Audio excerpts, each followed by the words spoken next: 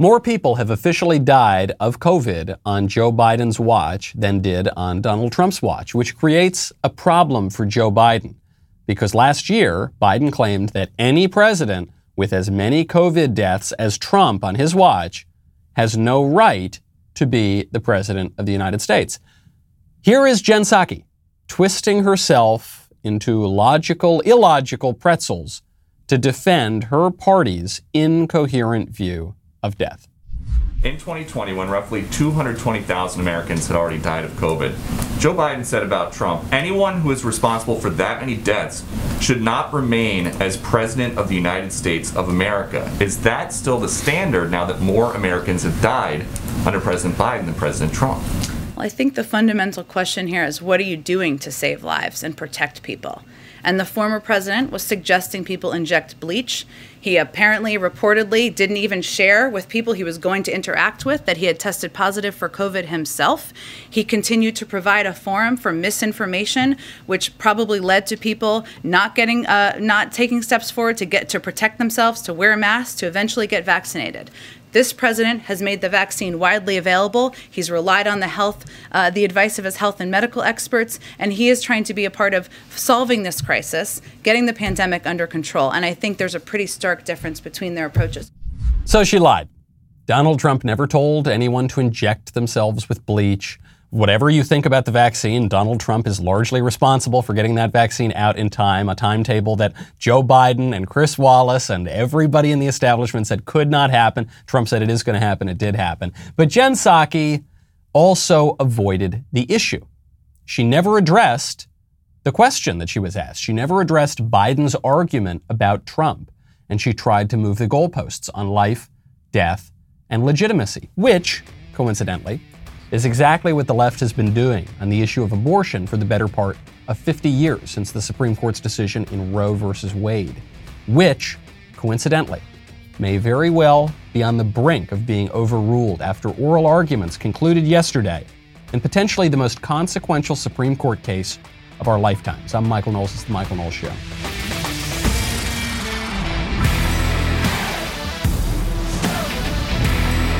Welcome back to the show. My favorite comment yesterday, by far, was from Mikey79, who said, now that Cuomo got canceled from CNN, the Daily Wire should hire him like they do with everyone that gets canceled by the media. Yes, I agree. I was thinking, is it worth hiring a canceled CNN host just for the lulz?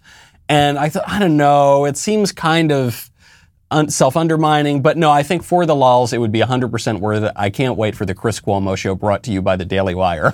I can't wait to have Fredo on backstage just so that we can kick him around. That'd be a lot of fun. It would make me feel very virile. And if you want to feel very virile, I would recommend you check out Roman. Whether you've been married for years or are just getting started, having the confidence that comes from preparation means that you are free to enjoy the moment when the moment comes.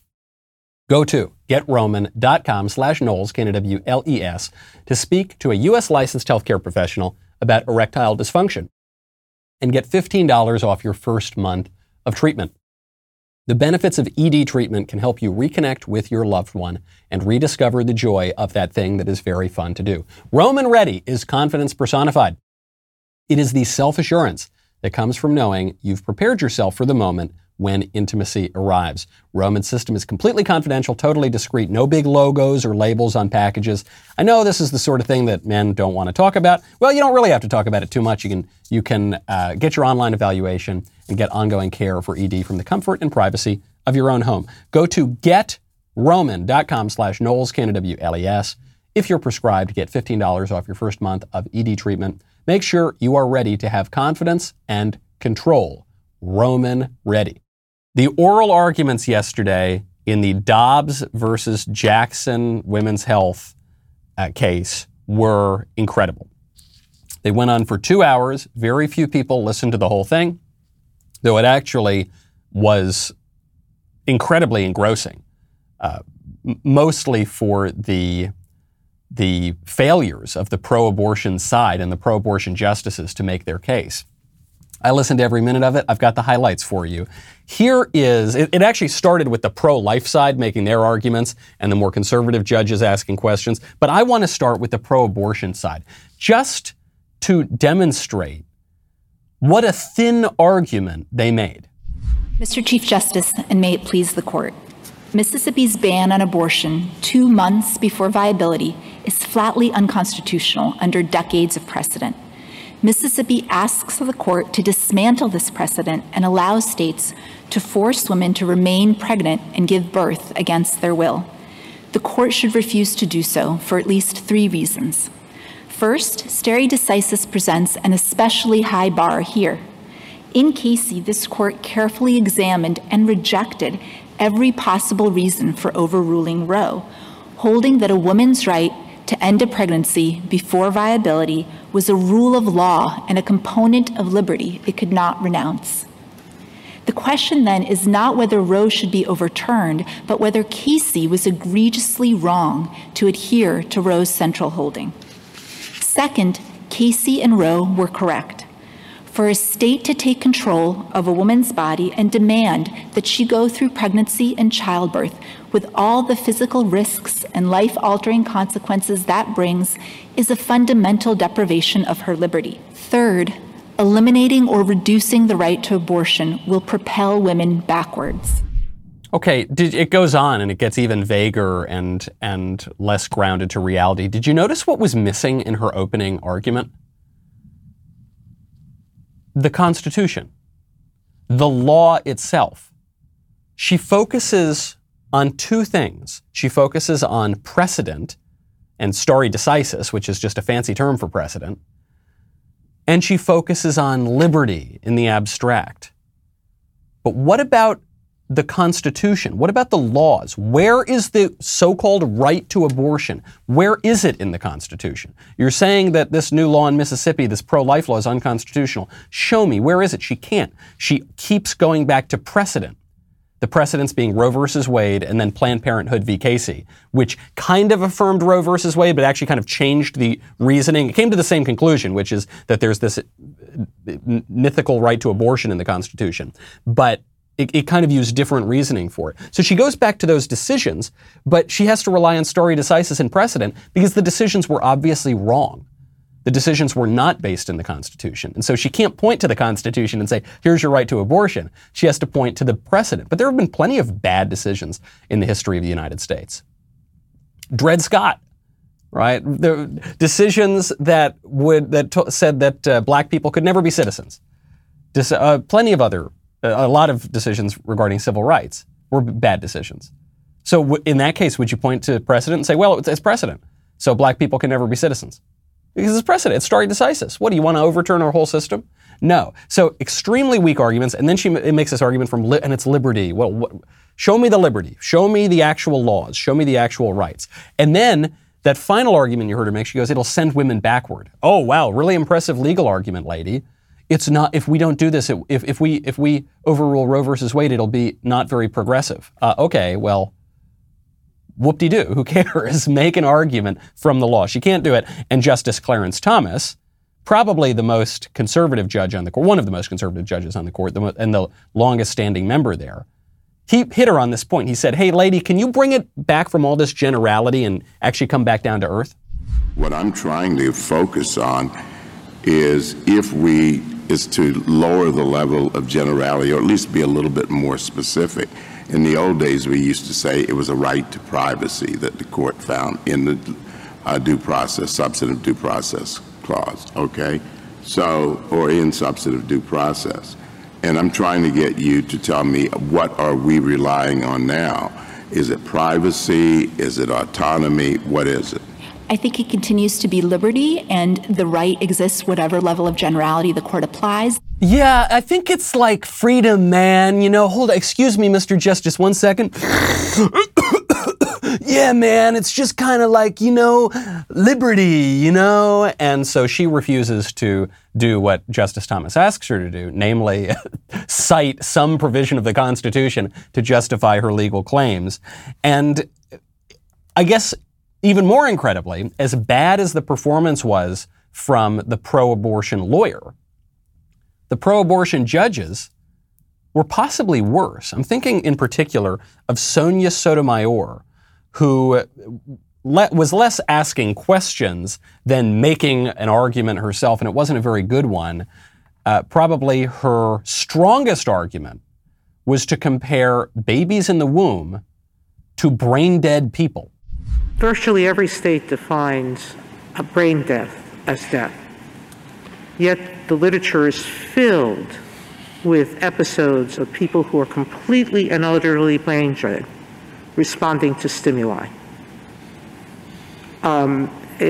There's about 40% of dead people who, if you touch their feet, the foot will recoil. There are spontaneous acts by dead brain people. So I don't think that a response to by a fetus necessarily proves that there's a sensation of pain or that there's consciousness. Sonia Sotomayor calling anybody brain dead is the clearest example of a pot and kettle that I've ever seen from the Supreme Court. When I was in college, I saw Sonia Sotomayor give a lecture, and my only comment on it, I don't even remember what the lecture was about, was that I and many other people who were in that room left the room thinking, not the brightest bulb in the pack, that one. And she has a reputation for being the dumbest judge on the court, and she is the dumbest judge on the court. The point she's making just isn't even true, by the way. If you are brain dead, you're not getting better. You are only being kept alive, or even appearing to be kept alive, by machines. If you are a baby in the womb, you are growing. You're going to become more and more conscious. You're going to become more and more sentient, more and more aware. The analogy is not only imprecise, it's absurd. And it shows a ghastly view from the left of babies, that they think that they're dead. It's unscientific, it's immoral, and it's not fit for the Supreme Court.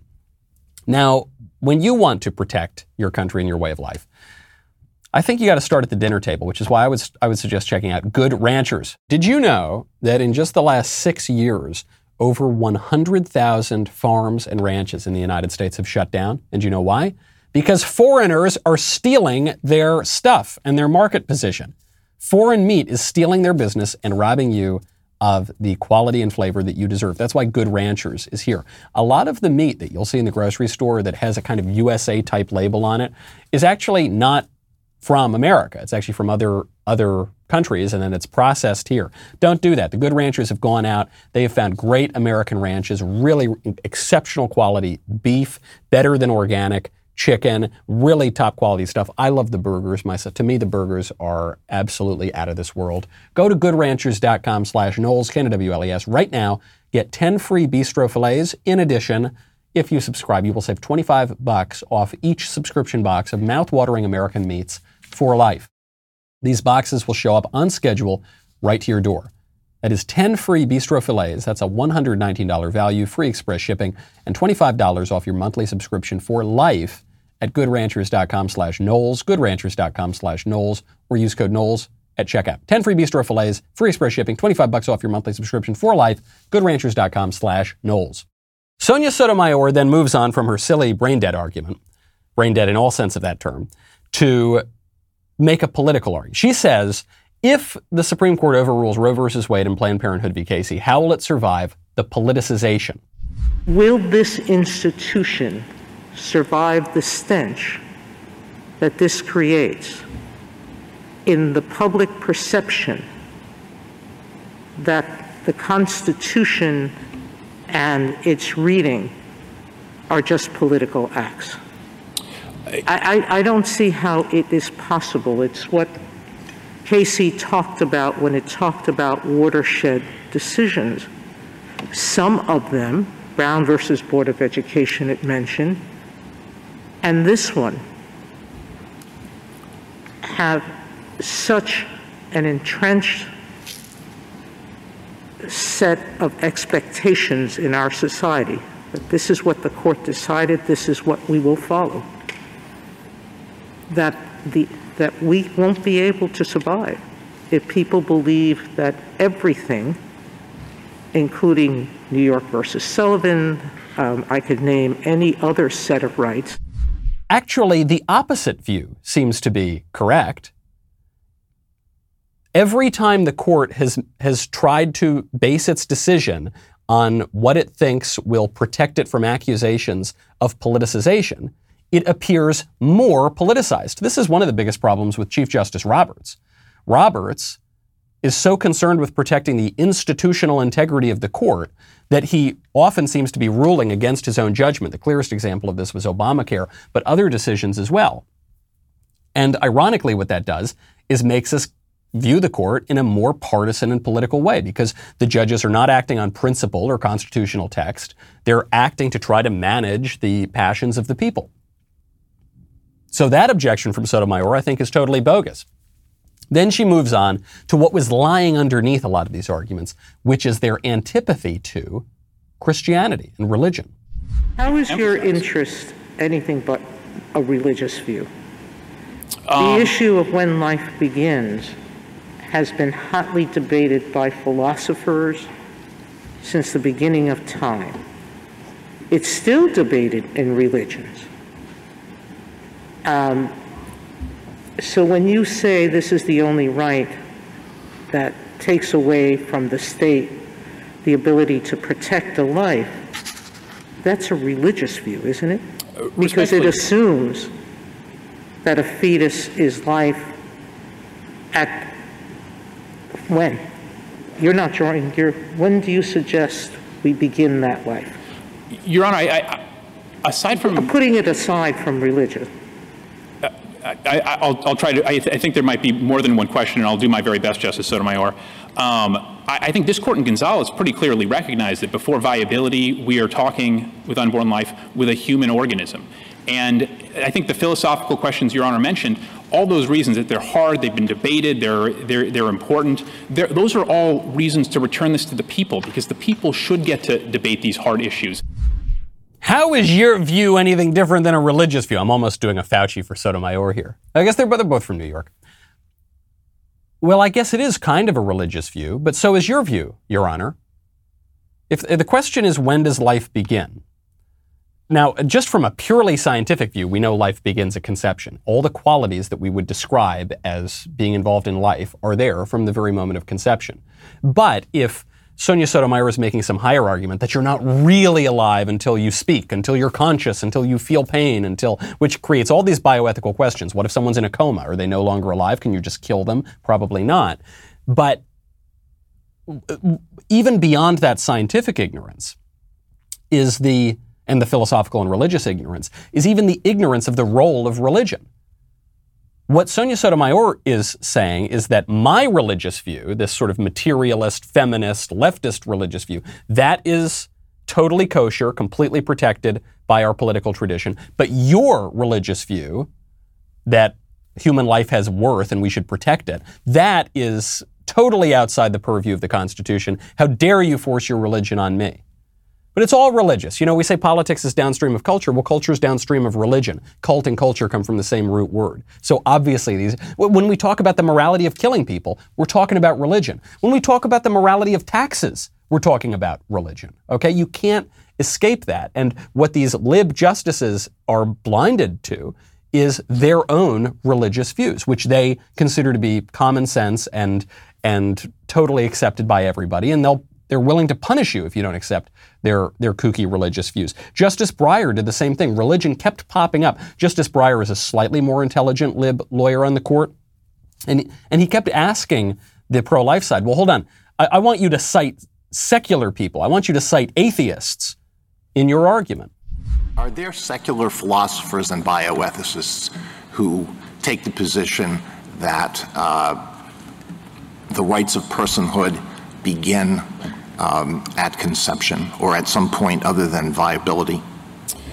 I believe so. I mean, I think there's a wide array, of people of kind of all different views and of no faith views who would reasonably have that view, Your Honor. It's not tied to a religious view, and I don't think, were it otherwise, this court's jurisprudence on this issue would run right into some of its religious exercise jurisprudence. So the pro-life lawyer there does a good job of remaining measured and respectful, but I think the real answer to this question is, who cares? Who cares what some secular, liberal, atheist philosopher thinks? Those people are idiots. They're wrong. It's like saying, excuse me, counsel, can you cite a radical leftist who agrees with your view? No, I can't, because I'm a conservative and the leftist is wrong. Hey, counsel, can you cite someone who is wrong about the fundamental question, the basic nature of reality? Can you cite someone who's completely wrong about that to back up your argument? No, I can't, because I try not to base my arguments on the thoughts of dummies. By the way, this country, America, which I know we're supposed to say is super secular and separation of church and state or whatever, America is based on the idea that there are certain unalienable rights that we are endowed with by our Creator, who exists, and those rights are life, liberty, and the pursuit of happiness. If that Creator, whose name is God, does not exist, then the premise of the country doesn't make any sense. So far from being a secular atheist country like these silly people want us to believe, we are not. The country is based on religion, and specifically it's premised on Christianity. So Justice Thomas, thankfully, Justice Thomas comes in, and he tries to bring this back down to reality. He says, hold on, wait, we're talking about abortion, right? Can we get back to the thing about abortion, please? General, would you specifically tell me, state what the right is? Is it specifically abortion? Is it liberty? Is it autonomy? Is it privacy? The right is grounded in the liberty component of the 14th Amendment, Justice Thomas, but I think that it promotes interests in autonomy, bodily integrity, liberty, and equality. And I do think that it is specifically the right to abortion here, the right of a woman to be able to control without the state forcing her to continue a pregnancy, whether to carry that baby to term. The state isn't forcing the woman into a pregnancy. The state isn't forcing the woman to become a mother. The woman already became a mother at the moment of conception. The question is, does the state have the right to make laws against killing the baby who already exists? And of course the state has the right to do that. And of course we the people have the right to do that. We have plenty of laws against murder and assault and all sorts of laws, and we absolutely have the right to do that. Thomas, he tries one more time and then he gives up. He says, can you please, I can identify the Second Amendment, the Fourth Amendment, but I can't, what right are you talking about? What is confusing is that if we were talking about the Second Amendment, I know exactly what we're talking about. If we're talking about the Fourth Amendment, I know what we're talking about because it's written, it's there. What specifically is the right here that we're talking about? Well, Justice Thomas, I think that the court in those other contexts with respect to those other amendments has had to articulate what the text means and the bounds of the constitutional guarantees. And it's done so through a variety of different tests that implement First Amendment rights, Second Amendment rights, Fourth Amendment rights. So I don't think that there is anything unprecedented or anomalous about the right that the court articulated in Roe and Casey and the way that it implemented that right by defining the scope of the liberty interest by reference to viability and providing that that is the moment when the balance of interest tips and when the state can act to prohibit a woman from getting an abortion based on its interest in protecting the fetal life at that point. So the right specifically is abortion? It's the right of a woman prior to viability to control whether to continue with a pregnancy, yes. So Justice Thomas says, can you cite the right? It's abortion right. Can you cite it? Where is it? And her answer is no. I'll translate all that legal jargon, try to dance around it. No, she can't. They had no argument. Now, does this mean Roe will be overruled? I'm cautiously optimistic. But just on the performance of the lawyers and the judges for that matter, the pro-life side made the best case that they could have, and it's an extremely strong case. The pro-abortion side absolutely collapsed. Now, when you want to protect your own health, not just the health of other people, but your own health, I would strongly recommend you check out Echelon. I love my Echelon. You know that I am not exactly a gym rat, okay? I just don't have the time. All right, that's my main excuse for why I don't go to the gym. Because you got to change, you got to drive 25 minutes to the gym, you got to get out, you get on the thing or whatever, you shower, that's another however long, 10 minutes, then you got to change and you got to drive. It's too much. With Echelon, you can bring the gym home.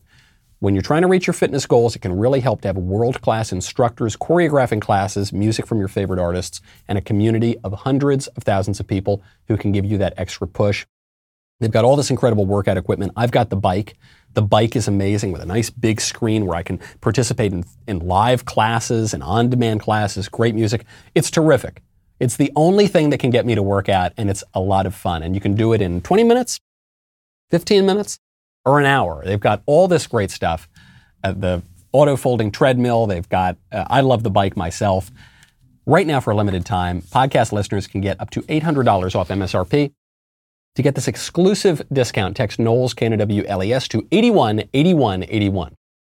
That is Knowles, K-N-O-W-L-E-S. Text it to 818181. Get up to $800 off MSRP. Text Knowles to 818181. Message and data rates may apply. See terms for details. Also, head on over to get Johnny the Walrus. This is the beloved children's author Matt Walsh's new book, JohnnyTheWalrus.com. That's where you can go to reserve your copy of Matt's timely masterpiece, Johnny the Walrus, today. Also, stay tuned at the end of the show. We will have a trailer for Daily Wire's new movie, Shut In. We will be playing it for you. I will be reacting. I haven't seen the trailer before. It just came out as we were here doing the show, so stay tuned for that. We'll be right back with a lot more.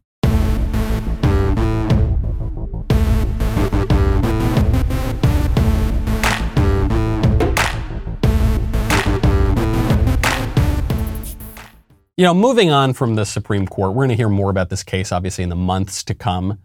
But beyond that, just to the issue, there is one objection that I have heard from even otherwise kind of conservative people on this issue of abortion. And it actually does get to the heart of it. It gets to the heart of the whole abortion debate. And it's not even about the life of the baby, and it's not even about competing rights between the baby and the mother.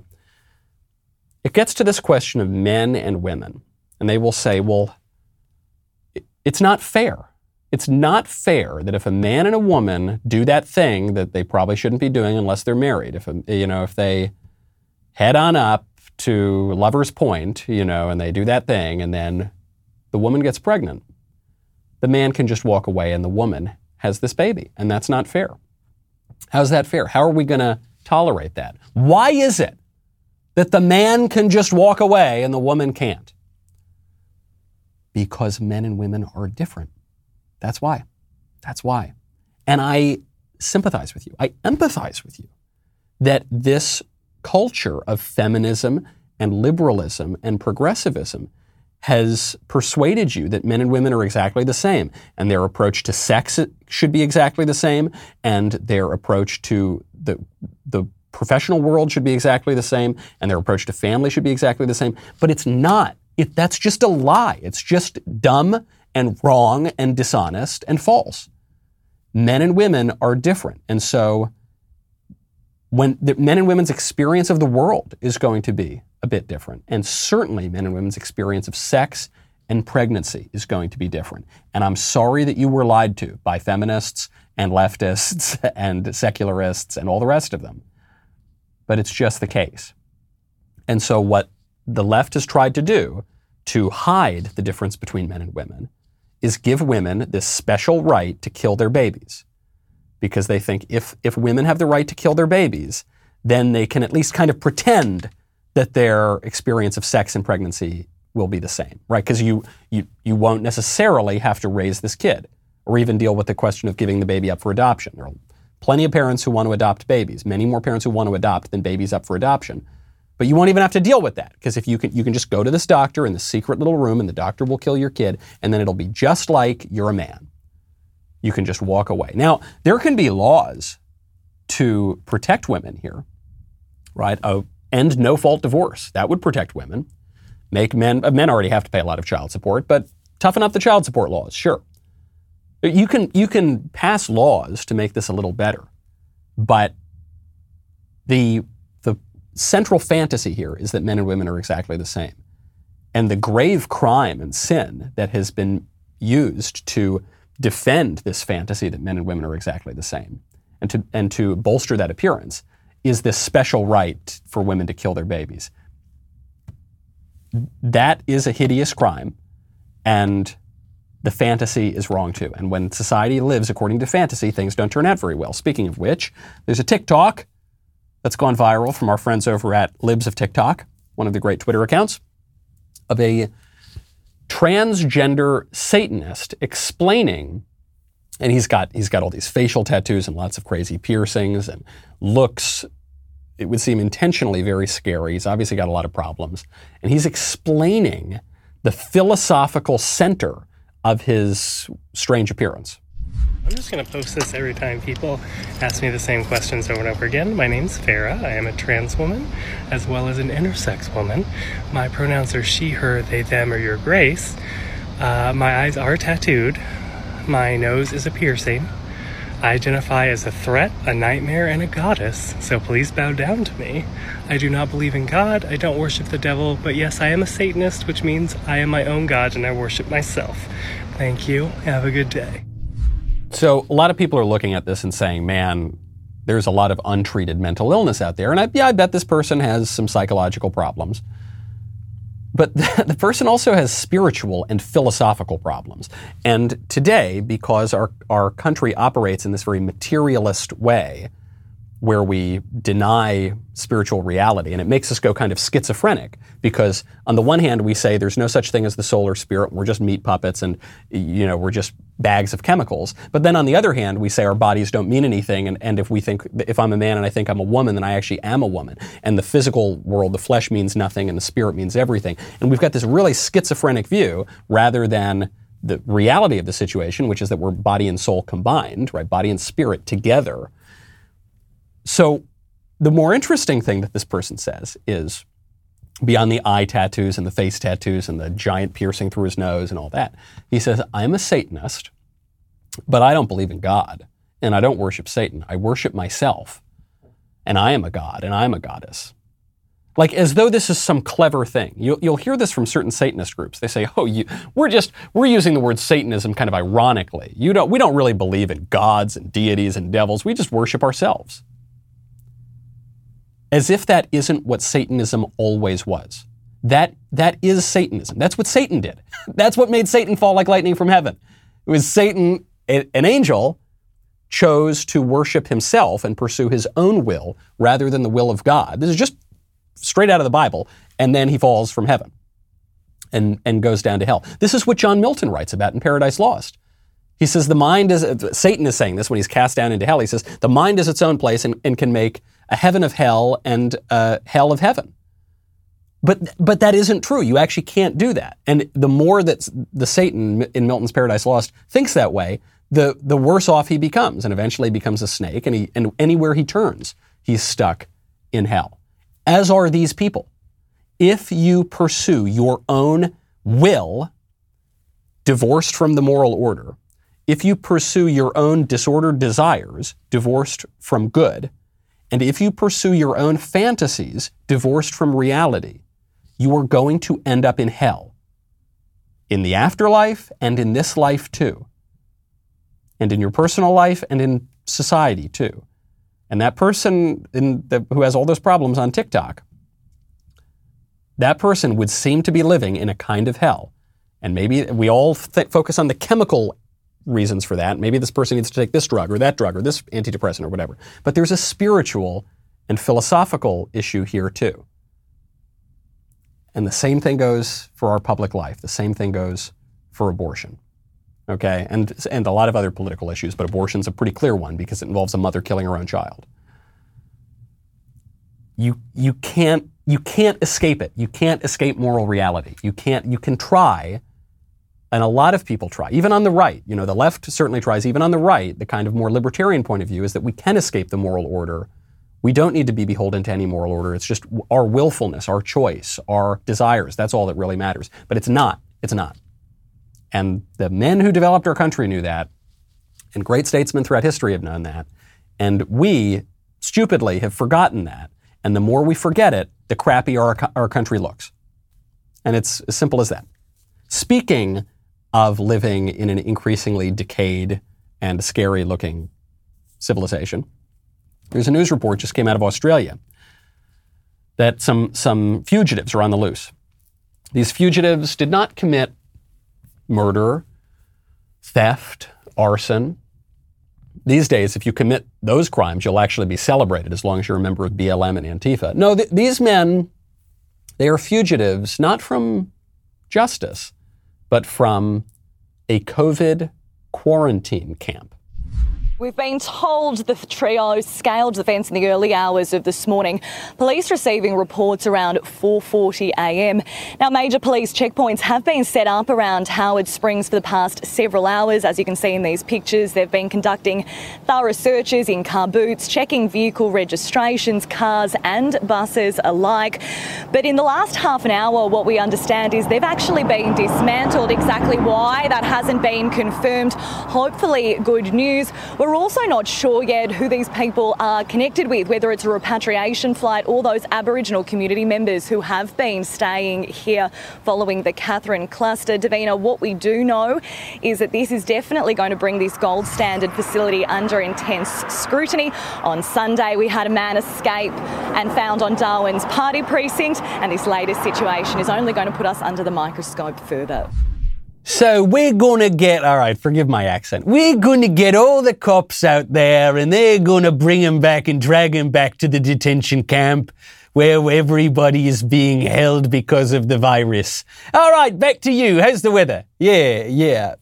Watching this clip, I did not believe it was serious news. I thought it had to be The Onion or Babylon Bee or a satirical outlet. How the hell did we get here? How did we get to COVID detention camps in a Western, allegedly civilized nation like Australia? How did we get here? A lot of people, beyond the COVID camps, beyond that specific issue, I want to get to the broader political issue. A lot of people thought this kind of thing could never happen. Oh, come on, don't worry about it. A lot of people thought that all the kooky stuff that was going on college campuses in recent years, oh, that'll never get out into the real world. It can't happen. Those snowflakes, they'll get into the real world and then they'll straighten out. What happened? The real world bent down to the snowflakes. Oh, stop worrying, you conspiracy theorist. There won't be COVID detention camps. There actually are right now in Australia. And there are huge police chases trying to track down people who escaped the COVID camp. The problem here for conservatives is a failure of political imagination. It's actually a failure of imagination. And conservatives are especially guilty of this because conservatives kind of like the way things are and we're kind of more normal and we're a little more grounded. And so we just think, oh, it's fine. They're never going to redefine marriage. That'll never happen. They're never going to redefine sex itself. That'll never happen. They'll never lock down the world for 2 years over the Wu flu. That'll never happen. They'll never have COVID camps in a Western nation. It'll happen. It can happen. It actually can happen, guys. and this is actually a lesson that I think conservatives can learn. Sometimes when the more eccentric thinkers on the right, the thinkers a little more outside of the mainstream. I'm thinking of people like Patrick Deneen or Adrian Vermeule or the integralists or the people who maybe you haven't even heard of these guys, but they're writing in a little more fringy way for the mainstream right-wing thought. And we think that can never happen. We need to lower our expectations. We need to make a deal with the left. We need to concede a lot of things to the left. We need to concede on all of these cultural issues. Actually, maybe the fringier guys are more correct. Maybe the fringier guys have a saner view of the boundaries of politics. Maybe actually our modest political aims in the mainstream right have been our downfall. Maybe we need to think more imaginatively. And maybe we need to move that Overton window a little bit more, or we're just going to keep losing and losing and losing. One of the conservative politicians right now who is doing a great job of using his imagination and thinking outside of the mainstream, Governor Ron DeSantis, who is, I assume he's seen the news reports out of Australia, and he's looking at a lot of the measures that not just the government, but the woke corporations and big tech and the media are pushing in America. And he's saying, no, we won't let them do it. Let me just say, in Florida, we will not let them lock you down. We will not let them take your jobs. We will not let them harm your businesses. We will not let them close your schools. The definition of insanity is doing the same thing over and over again and expecting a different result. The lockdowns didn't stop COVID. Forced masking, they said last year, would end the pandemic if 80% wore masks. Many more than that were wearing masks, and it hasn't worked. They said you could get COVID off surfaces, which isn't true. They've not been honest about the origins of the virus, and they haven't been forthright about natural immunity. And we're not going to let them do it. This is conservative. And all the hoops that you're seeing the squishes jump through on the right to say, no, but we can't rein in Amazon. No, we can't rein in Google. Google's a private company. Build your own Google. No, we can't tell companies that they can't force everyone to take the Fauci-ouchie experimental drug. Those guys are wrong, and they have a failure of imagination or a failure of intellect or just a failure of courage. But what DeSantis is doing here is right. Handful of politicians on the right who are doing this.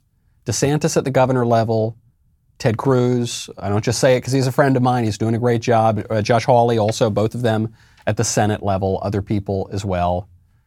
Donald Trump did a pretty strong job on this. Maybe not so much on COVID, but on a lot of other issues he did that from the presidential level.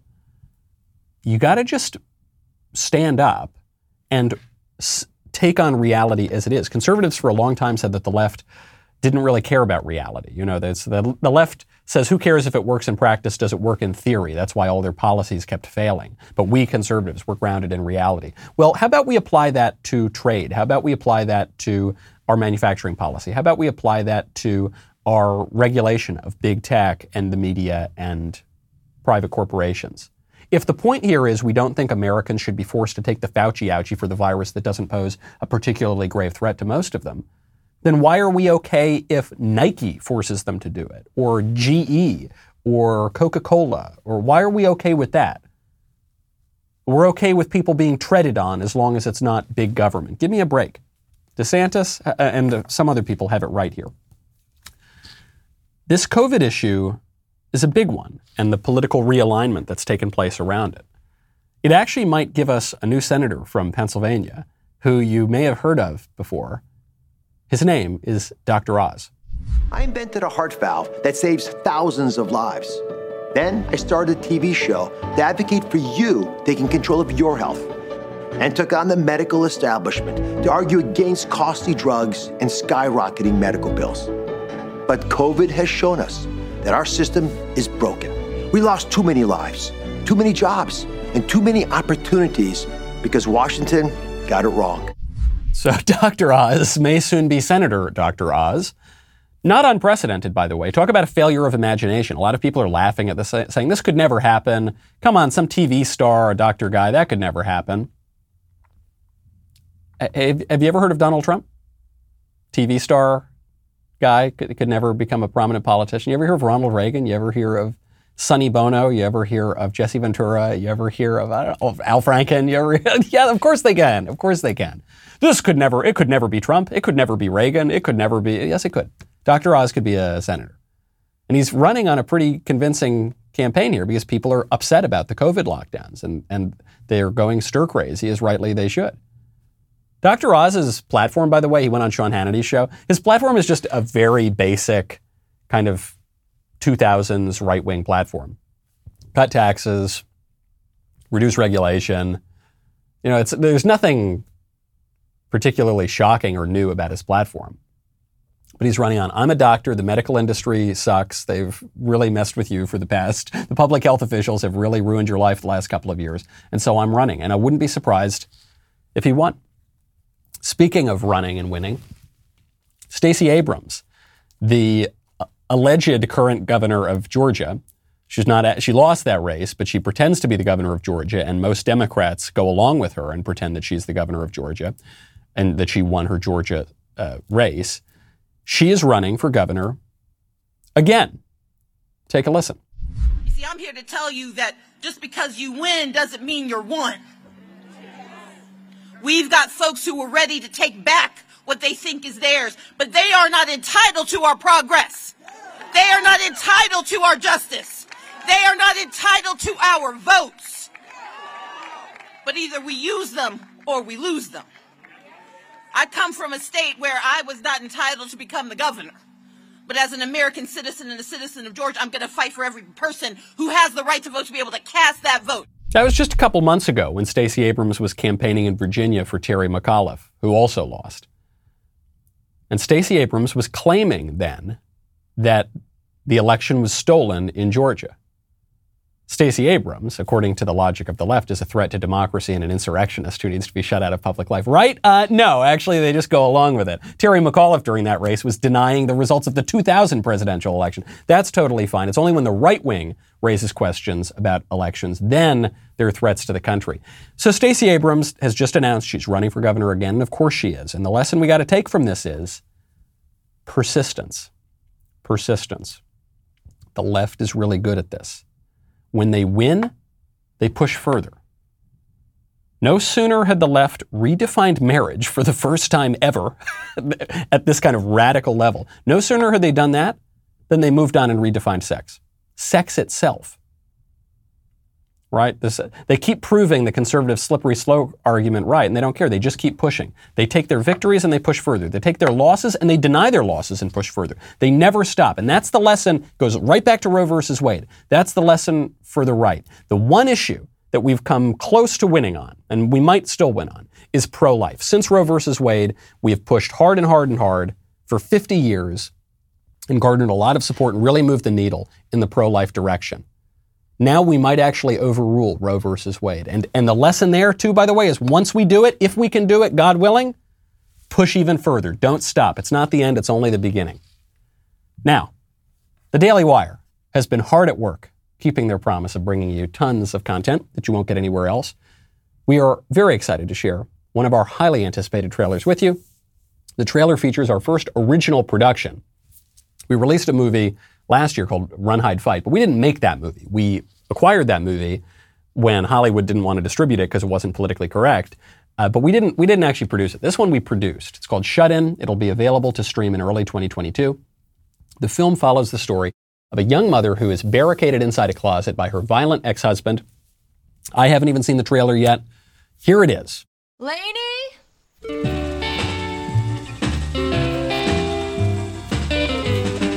Where have you been? Baby, going away. I'm gonna take off tonight so the kids can sleep most of the way. Well, I'm mostly done. I just need to finish cleaning out the pantry. It's all around. You turn me down, so I'm leaving. Oh, leaving. Thinking through the night. Wishing things were right.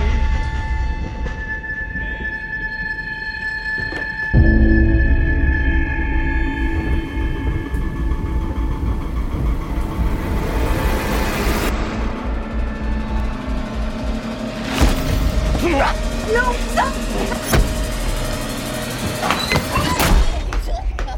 Please let me out! Please!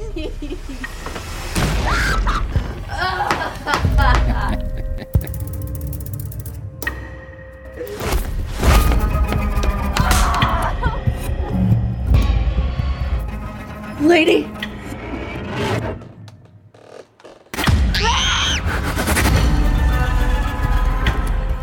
Your daughter, she's very pretty. Don't you touch my kids! Rob! Rob owes me money. There's a lot of money. There's thousands of dollars in the pantry. Have it all.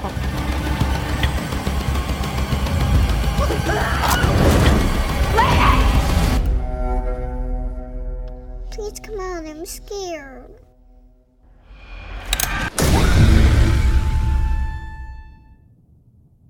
That looks good.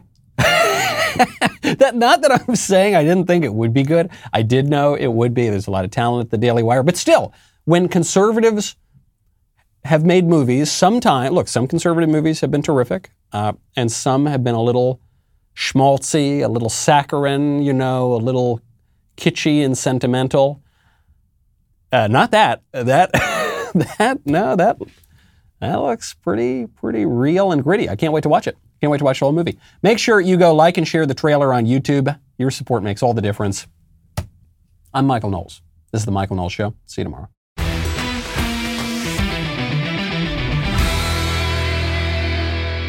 If you enjoyed this episode, don't forget to subscribe.